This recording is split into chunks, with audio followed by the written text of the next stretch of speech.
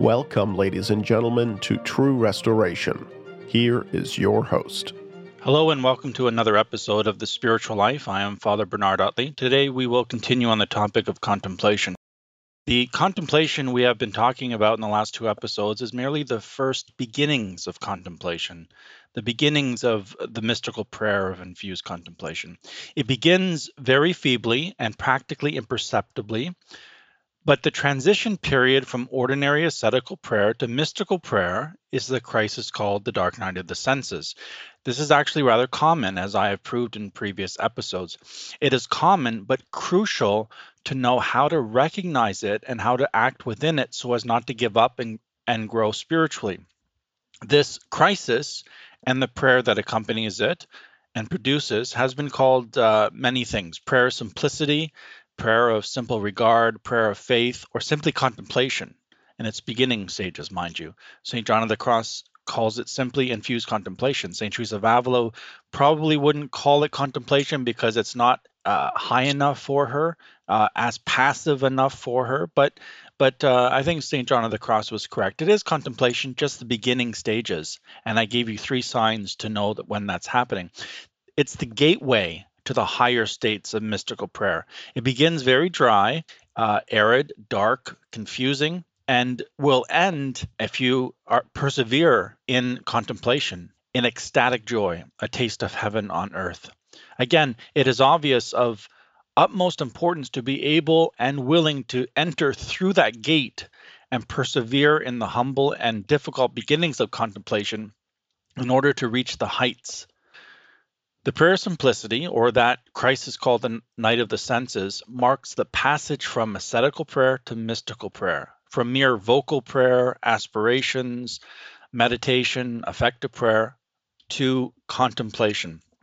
Strictly speaking, it's not possible to completely separate ascetical and mystical prayer because there will always be some blending in an individual soul. In other words, every ascetic has some element of mysticism in the sense that there is active in the soul sanctifying grace, actual graces, the gifts of the Holy Ghost, along with what the soul does with its own efforts, aided by grace, of course, but the soul has to act at mortification, penance, and other ascetical practices. And then in the mystic, there will always be need of ascetical practices to keep the soul recollected and humble, and to make that the soul good soil for the seed of grace, for the grace of contemplation. So the mystic can never completely be without need of penance and mortification. It needs that as well. The two ways, if we can call it that, go hand in hand. They're distinct but inseparable, the ascetical and mystical. As we progress, prayer becomes, however, more and more passive. God takes more and more control. Sanctity is really God's great art. The Holy Ghost is an artist, and he makes souls holy. We have to participate, but is primarily his work. We can't make ourselves holy. We don't have grace. We're imperfect. We can't make ourselves perfect, but we have to participate and cooperate with God's grace. The gifts of the Holy Ghost become more and more active, and the soul becomes more and more docile to the inspirations of divine grace. Saints, mystics, and spiritual writers have divided up the various stages of contemplative prayer in various ways. The most famous and quite authoritative division was made by St. Teresa of Avila in her work Interior Castle, where she lists 7 mansions, each level or mansion describing a step closer to God. The first 3 mansions are what has been called ordinary prayer, in the sense that they are not mystical, and they vocal prayer, meditation, affective prayer. The 4th through 7 mansions are considered by St. Teresa to be truly mystical contemplation and passive prayer. St. John of the Cross also considered the transitional stage between the 3rd and 4th mansion to be infused and mystical. Again, just the beginning stage, or rather the beginning of the 4th mansion, which St. Teresa calls the prayer of quiet. It becomes very imperceptible in that beginning stage, and then it actually flowers into what would be called the prayer of quiet. So the 4th mansion to the 7th mansion are called by Saint Teresa by the following names. The fourth is the prayer of quiet, and sometimes she lists as a beginning stage of that the prayer of recollection. The fifth mansion is the prayer of union. Sixth is ecstatic union and mystical espousals. This is betrothal. So you're, in a sense, betrothed to God. The seventh and final is spiritual marriage, or also called transforming union. So this is the seventh stage, is the height of mystical contemplation and spiritual union with God in this life. Very rare. Not everyone reaches that. I believe it is generally considered that St. John of the Cross reached that stage like 3 years before he died. But that is often saints would reach that on their deathbed or the last moments of their life. The transition between the sixth and seventh mansion is marked by a spiritual trial called by St. John of the Cross the night of the spirit. So again, we talked about the dark night of the soul. Everyone has heard that term, but it's divided into two parts: the night of the sense and the night of the spirit. So when someone says, "Oh, I've been through the dark night many times," that's not true. Maybe they've been through some trials in their life, whatever. But when we talk about the dark night of the soul, it is a specific mystical trial that is divided into two parts. And the first one, night of the senses, is common and comes to many.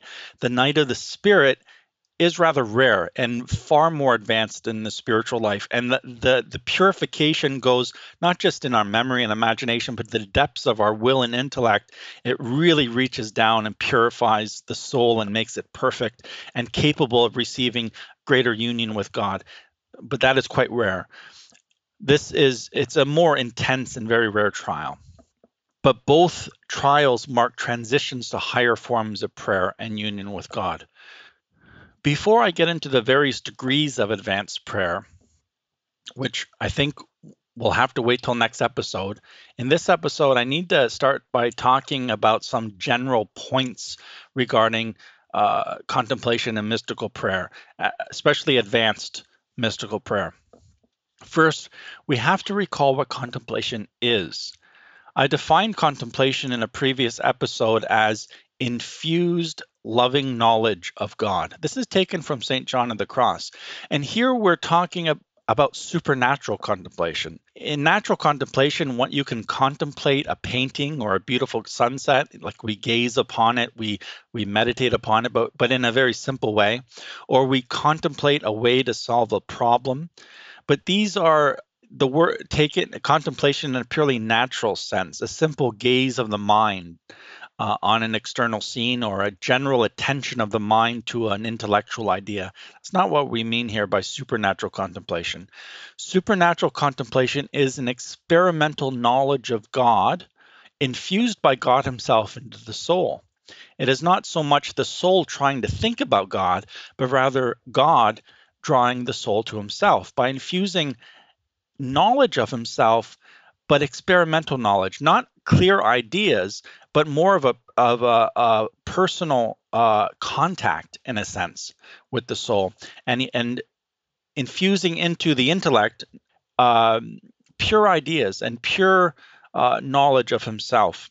And that knowledge is very lovable. To quote St. John of the Cross from various places in his writings where he more or less defines contemplation, he says, mystical theology, which is not in the sense that we use mystical theology. We take it as a science that's in a textbook when we say theology, but theology in the older theologians meant knowledge of God. So mystical theology, or knowledge of God, is the mysterious and supernatural knowledge of God, and those who are spiritual call it contemplation. In another place he writes, contemplation is a high state from which in this life God begins to communicate with the soul and reveals himself to it, yet not completely, unquote. So not completely means that it's not the beatific vision yet. It's still through a glass darkly. It is still obscure, as St. Paul would say, but then in the next life, face to face. So it can be very, in a sense, deep and penetrating and absorbing in this life. The intellectual vision of God, of the Holy Trinity, can be could be light years ahead of what the normal Christian Catholic would know about God in normally, but still it's not the beatific vision. And another place he says, contemplation is called night because it is dim. And that is the reason it is called mystical theology, that is, secret or hidden wisdom of God, where without the sound of words or the intervention of any bodily or spiritual sense, as it were in silence and repose, in the darkness of sense and nature, God teaches the soul, and the soul knows not how, in the most secret and hidden way. And then St. John of the Cross puts these definitions into a real picture of the soul in the following quote from his book, The Living Flame of Love. Quote, "The soul must confine itself to being lovingly intent upon God without specifically eliciting other acts beyond those to which he inclines it. It must be, as it were, passive, making no efforts of its own, purely, simply, and lovingly intent upon God, as a man who opens his eyes with loving attention." Unquote. So some important elements in this kind of prayer is that it is a kind of knowledge of God that he infuses into the soul. It is mystical and secret to the soul, but it has a loving quality to it. It draws the soul because of in love, and this knowledge fuels love in the will, but it draws the soul towards God. Now, the question is advanced contemplation, is these mystical grades of contemplation, is it extraordinary? The short answer is yes and no. It is not extraordinary in the sense that it is miraculous. Now, this is an area of controversy, but according to theologians like Father Gabriel Diefenbach and Father Aaron Terrell, contemplation is the ordinary progression of divine grace, that it is the ordinary flowering of grace and the gifts of the Holy Ghost, and that there is a general call to contemplation for all souls. It doesn't mean every single soul actually reaches it, but that it is radically open to all. And for some reason, God does not bring every soul into that state, even very holy souls, and for reasons known to him alone, but that it is generally in the plan for Christian perfection. Contemplation is in the plan of Christian perfection. That in a sense it is ultimately meant for all souls in this life, or ultimately in the next. Everyone in the next life will be a contemplative. But I think even in this life, you can look at the lives of the saints, even the most active saint, they had contemplation. Look, Saint Ignatius of Loyola was a great active saint, but he was a great contemplative as well. And the same thing goes for the other saints, Saint Bernard of Clairvaux and others who were very active. So according to these theologians, contemplation is necessary for the height of sanctity. Other theologians like Father Poulain, which we have mentioned before, and one of his contemporaries, Monsignor Farges, teaches that contemplation is an extraordinary, rather miraculous state that lies outside the normal progression of sanctity. Only a few are called to it, and then one can become a great saint without mystical contemplation. So this whole topic is a vast area of controversy. Many books have been written on both sides. Suffice it to say that I agree with Father Gabriel Diefenbach here and Father Aaron Terrell and St. John of the Cross and the older contemplative school of thought. Abbot Butler wrote a book called Western Mysticism, and in that he has an introduction to it, or actually it's called an afterthought. I think it's 126 pages. This is a second edition of the book where he got a lot of criticism for his book, so he went back and wrote another intro, and he sums up this controversy very well. If I recommend Western Mysticism and the Afterthoughts, he will put it all in perspective. Now, during the 17th century, the Quietist heresy exaggerated certain aspects of the old teaching on contemplation, especially with passivity, the soul being passive to God. They cut out all activity of the soul. You can't even resist temptation. That's activity. You have to let God do everything. That is a total abuse of true mysticism or true contemplation. And this caused a great stir among those who did not understand the ways of prayer.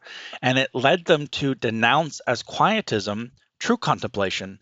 And the writings of many Orthodox spiritual writers, among them St. John of the Cross, Orthodox, I'm not saying Greek Orthodox, but Orthodox meaning traditional, among them St. John of the Cross, were nearly condemned due to a misunderstanding of the real problems of the Quietist doctrines. Now, St. John of the Cross was before Quietism per se, but there was other quiet errors like Quietism in his day, and anti-mystical sentiment that almost caused St. John of the Cross's writings to be burned and St. Teresa of Avila to be persecuted.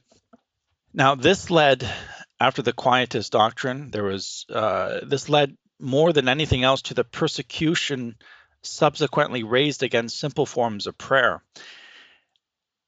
So due to these two influences, Quietism and also Jansenism, which was another extreme of harshness, that the old teachings on mysticism were locked in the basement, so to speak, for centuries, and an effort was made to forget them entirely. And that's what, after Quietism, that's what grew this sharp and hard distinction between ordinary spiritual life and extraordinary spiritual life, and that we put ordinary, that's ascetical, that's what everyone should go in, and that contemplation is extraordinary, that we shouldn't even seek it, and that we might as well just forget about that. That's only given to a handful of saints, and that we just got to stick to vocal prayer and meditation here. Abbot Cuthbert Butler, in his book Western Mysticism, which I mentioned before, this was in 1926, he says this, quote, "The movement of the past quarter of a century," this is from 1900 to his time, "the movement of the past quarter of a century may be characterized as a great return to the ideas of antiquity and of the Middle Ages concerning contemplation and its place in the spiritual life.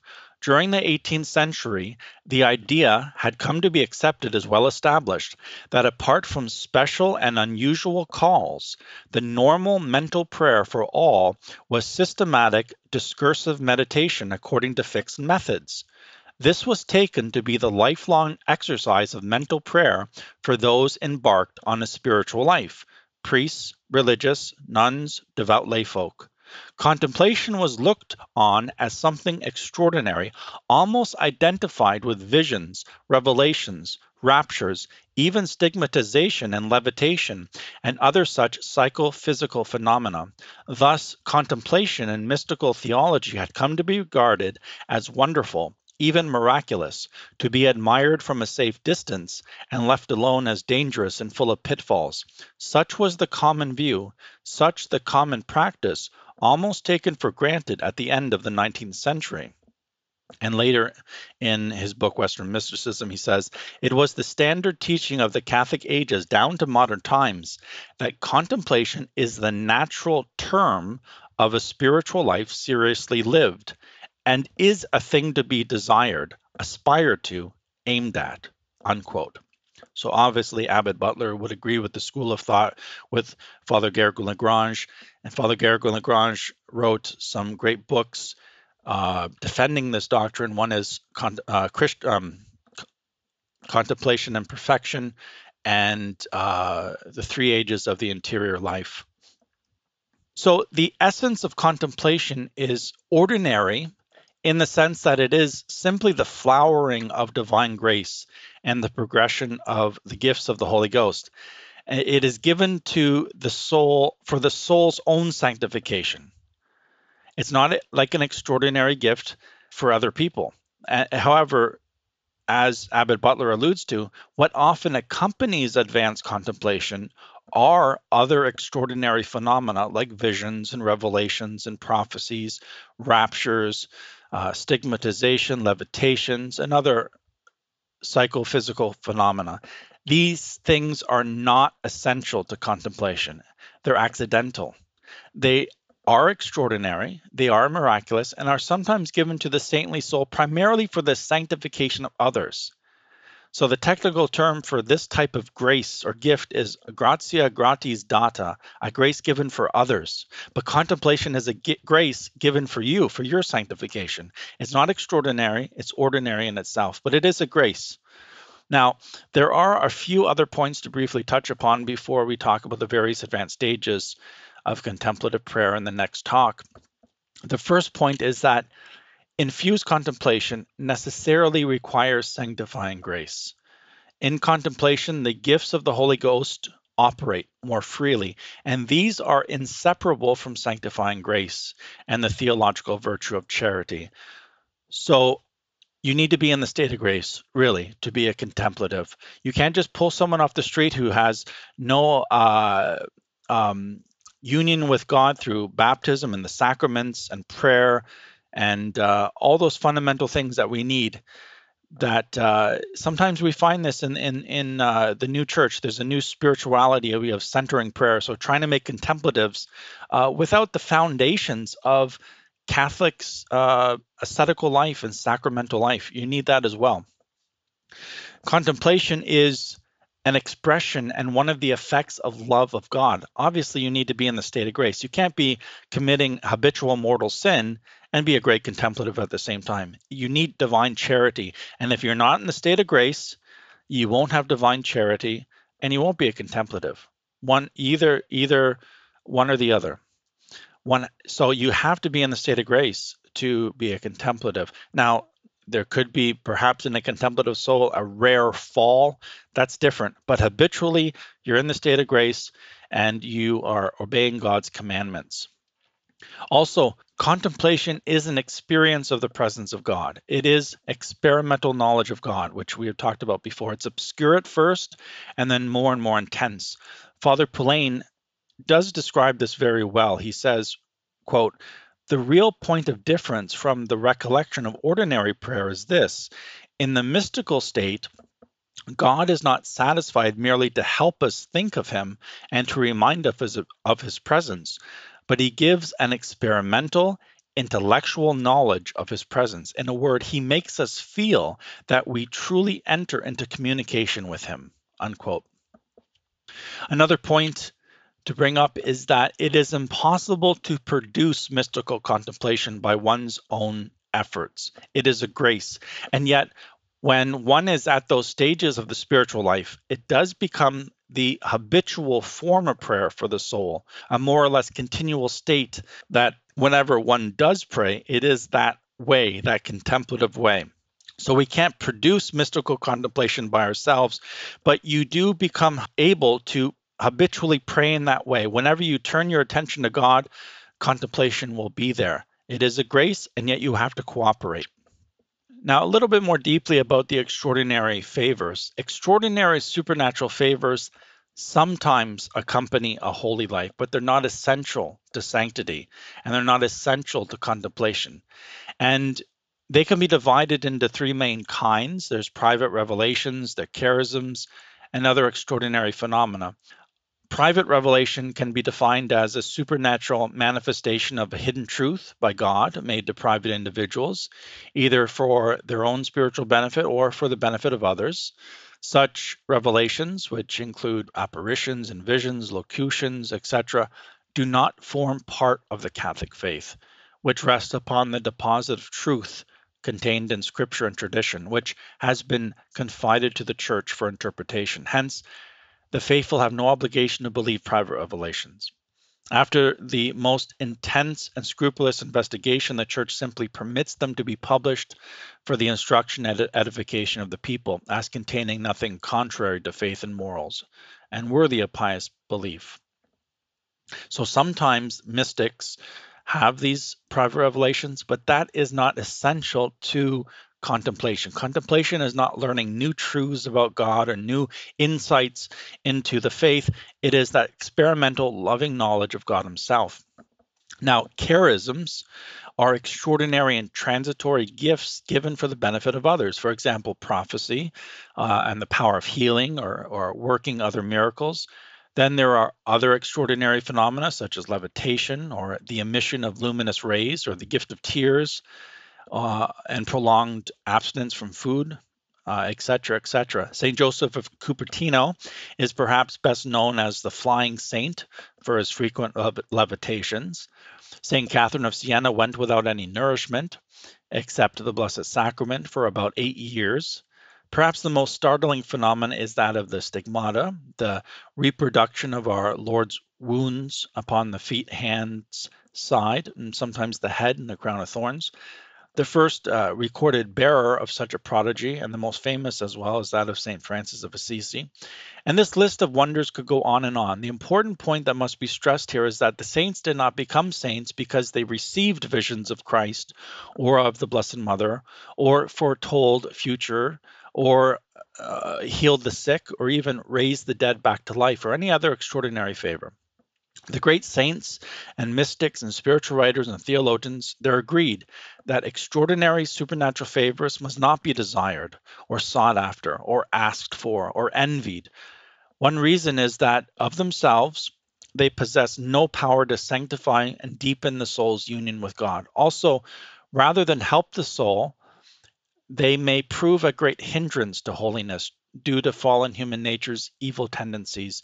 They may become a source of pride and vanity, and such things can also diminish the purity of one's virtue of faith. Unless they see, they will not believe. So such things may easily deceive us, as they can be and frequently are confused with other phenomena of the natural order or of a diabolical origin. And in the case of private revelations, there is an immense danger to the integrity of the Catholic faith, because they accept everything they read as gospel truth. Some people do, even that which is contrary to the traditional Catholic theology. Oh, this mystic said this, I accept it. So and so said they saw the Blessed Mother. Well, then obviously that's true. That's nonsense. The Catholic theology comes first, any private revelations second, third, fourth on the list. Those people who are over inclined toward and maybe a little addicted to private revelations and the miraculous are liable to have great illusions concerning their own spiritual life as well. They may indulge in idle daydreams, imagining that they are performing and experiencing these extraordinary things and being venerated by others as a saint. It happens that one may stare so long at a statue or holy picture that they imagine they see it moving, or they feel some pain in their hands and feet and immediately think, maybe I'm getting the stigmata. So such people could be termed armchair mystics. That is, they imagine God will grant them such things without paying for it by a mortified and holy life. So a wise and prudent soul wastes no time in such things, because they know they do not lead to true spirituality. So my point again here is that contemplation, mystical theology, mystical contemplation really has nothing to do in itself with these extraordinary phenomena. So there should be no fear of reading about contemplation or mystical contemplation, because all you're reading about is how to love God more. It has nothing really to do with these extraordinary things. These are kind of like a footnote in mystical theology, that we have to deal with them. We have to understand how to show which ones are true and which ones are false. But in its essence, contemplation is simply that infused loving knowledge of God, and it gets more and more intense, and it grows more and more in the soul, and drawing it closer and closer to God. So some other points that we'll quickly go over now is that I will use as section headings what's taken from Father Royal's book, Theology of Christian Perfection. In his chapter introducing contemplation or advanced contemplation, he has different headings for paragraphs I thought were really excellent. So I'll just go over some of the points here and explain some of them. In contemplation, the soul is more passive than active. We've talked about that, I think, enough. Elsewhere, he writes, infused contemplation gives full security and assurance to the soul that it is under the action of God. Now, here, St. Teresa of Avila mentioned this when she had the prayer of quiet and the prayer of union. She said, you have no doubt in your mind that God is present. You have no doubt that it is God contacting you. And it doesn't mean private revelations. It is that personal loving knowledge of him. You know that he's in the room. You know that he's in your soul. You know it by experience. Even though you can't explain it, you just know it.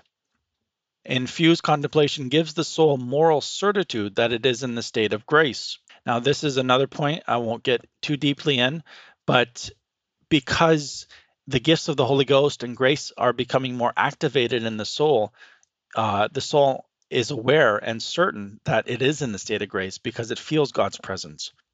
Father Royal says, the mystical experience is ineffable, unquote. In other words, It is impossible to fully describe the experience adequately in human words. So that's why you have in the mystical writings some highfalutin language, flowery language, poetic language.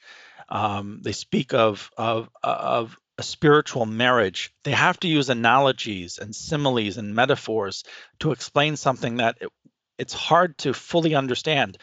Now, it's good for us to read some of that we understand that there's more to the spiritual life than just saying some novena prayers, that there is an experience deep, deep, deep, and very satisfying to the soul, that it's almost like taste of heaven on earth, but we can't explain it fully. Just like St. Paul said, heaven that the eye has not seen, the ear has not heard, neither has it entered into the heart of man what things God has prepared for those who love him. The same thing in the spiritual life and the more advanced stages of contemplation.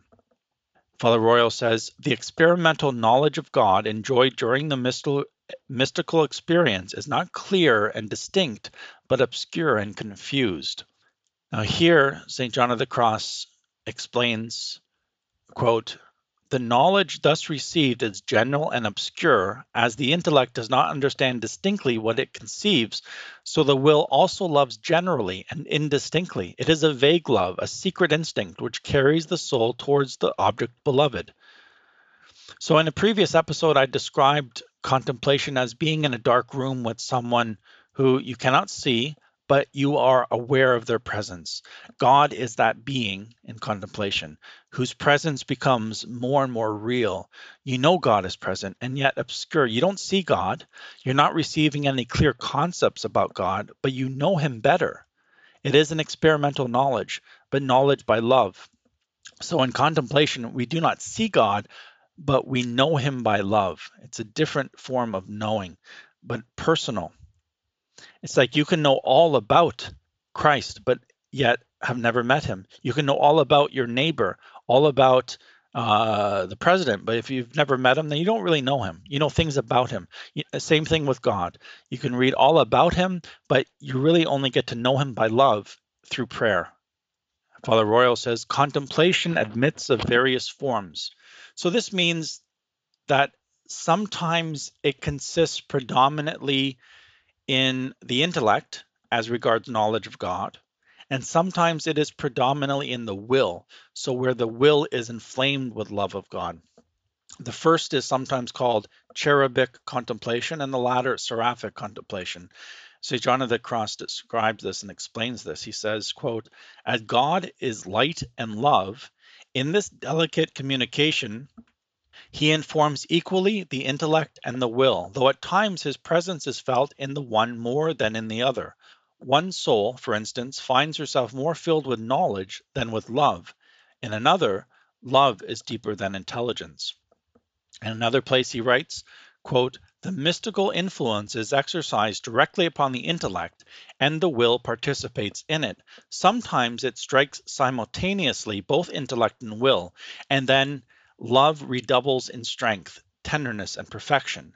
As long as the intellect's purgation is completed, it is the will that most frequently is not completed. It is the will that most frequently takes fire under the divine touch before the intellect receives any perfect communications. Unquote. So this is why we need trials in the spiritual life. Definitely the night of the Spirit, it perfects the intellect and the will to receive that ray of light from God. God is giving knowledge of himself, and that knowledge, because it's finding obstacles in the soul, it kind of burns them away, and that burning, that purgation, hurts. But you need to go through that so all that debris in the soul, psychologically or emotionally speaking, needs to be cleared away to fully take in that knowledge that God wants to infuse into the soul. Abbot Lahodi, in his Ways of Mental Prayer, writes, it is above all an experimental knowledge which teaches us more than any amount of reasoning and books. No one knows God like those who have experienced the union of love. Before, they had only heard of him. Now they know him by experience because they have felt, tasted, and as it were touched with their finger his goodness, his tenderness, his infinite condescension, his character, unquote. Father Royal says, the mystical union admits of variations and fluctuations. So this is obvious. There are degrees to sanctity. So there are degrees to mystical contemplation. Father Royal says, mystical contemplation often produces a suspension or binding of the faculties, unquote. So this binding of the faculties is called ligature, and I've talked about it in a previous episode. Father Royal says, mystical contemplation frequently causes reactions in the body. And he says, sometimes the intense spiritual delight experienced by the soul causes startling phenomena in the sensitive order. St. John of the Cross teaches, however, that this occurs only in beginners in the mystical life, and that they should ignore these reactions and continue the practice of prayer. I already talked about extraordinary phenomena, but I wanted to add some words from Abbot Chapman. His opinion on the subject has always fascinated me. His general theory is that contemplation in itself is not supernatural, but preternatural, that before the fall, Adam was a perfect contemplative. His lower nature was completely in tune with his higher nature of will and intellect, and his will and intellect was in perfect tune with grace. So after the fall, with original sin and wounded human nature, that we're out of touch with divine union, and that as the soul becomes more and more perfect, the lower human nature becomes more and more under the power of the soul, and the soul is more and more under the power of divine grace. So grace, in other words, heals the whole man. It heals the soul and the lower nature, so that when the soul is in more and more command of the lower nature, then in a sense, we become even masters of nature itself. That's why saints could levitate. You could do other things that seem to have command over nature itself. Now, that is a gift from God as well.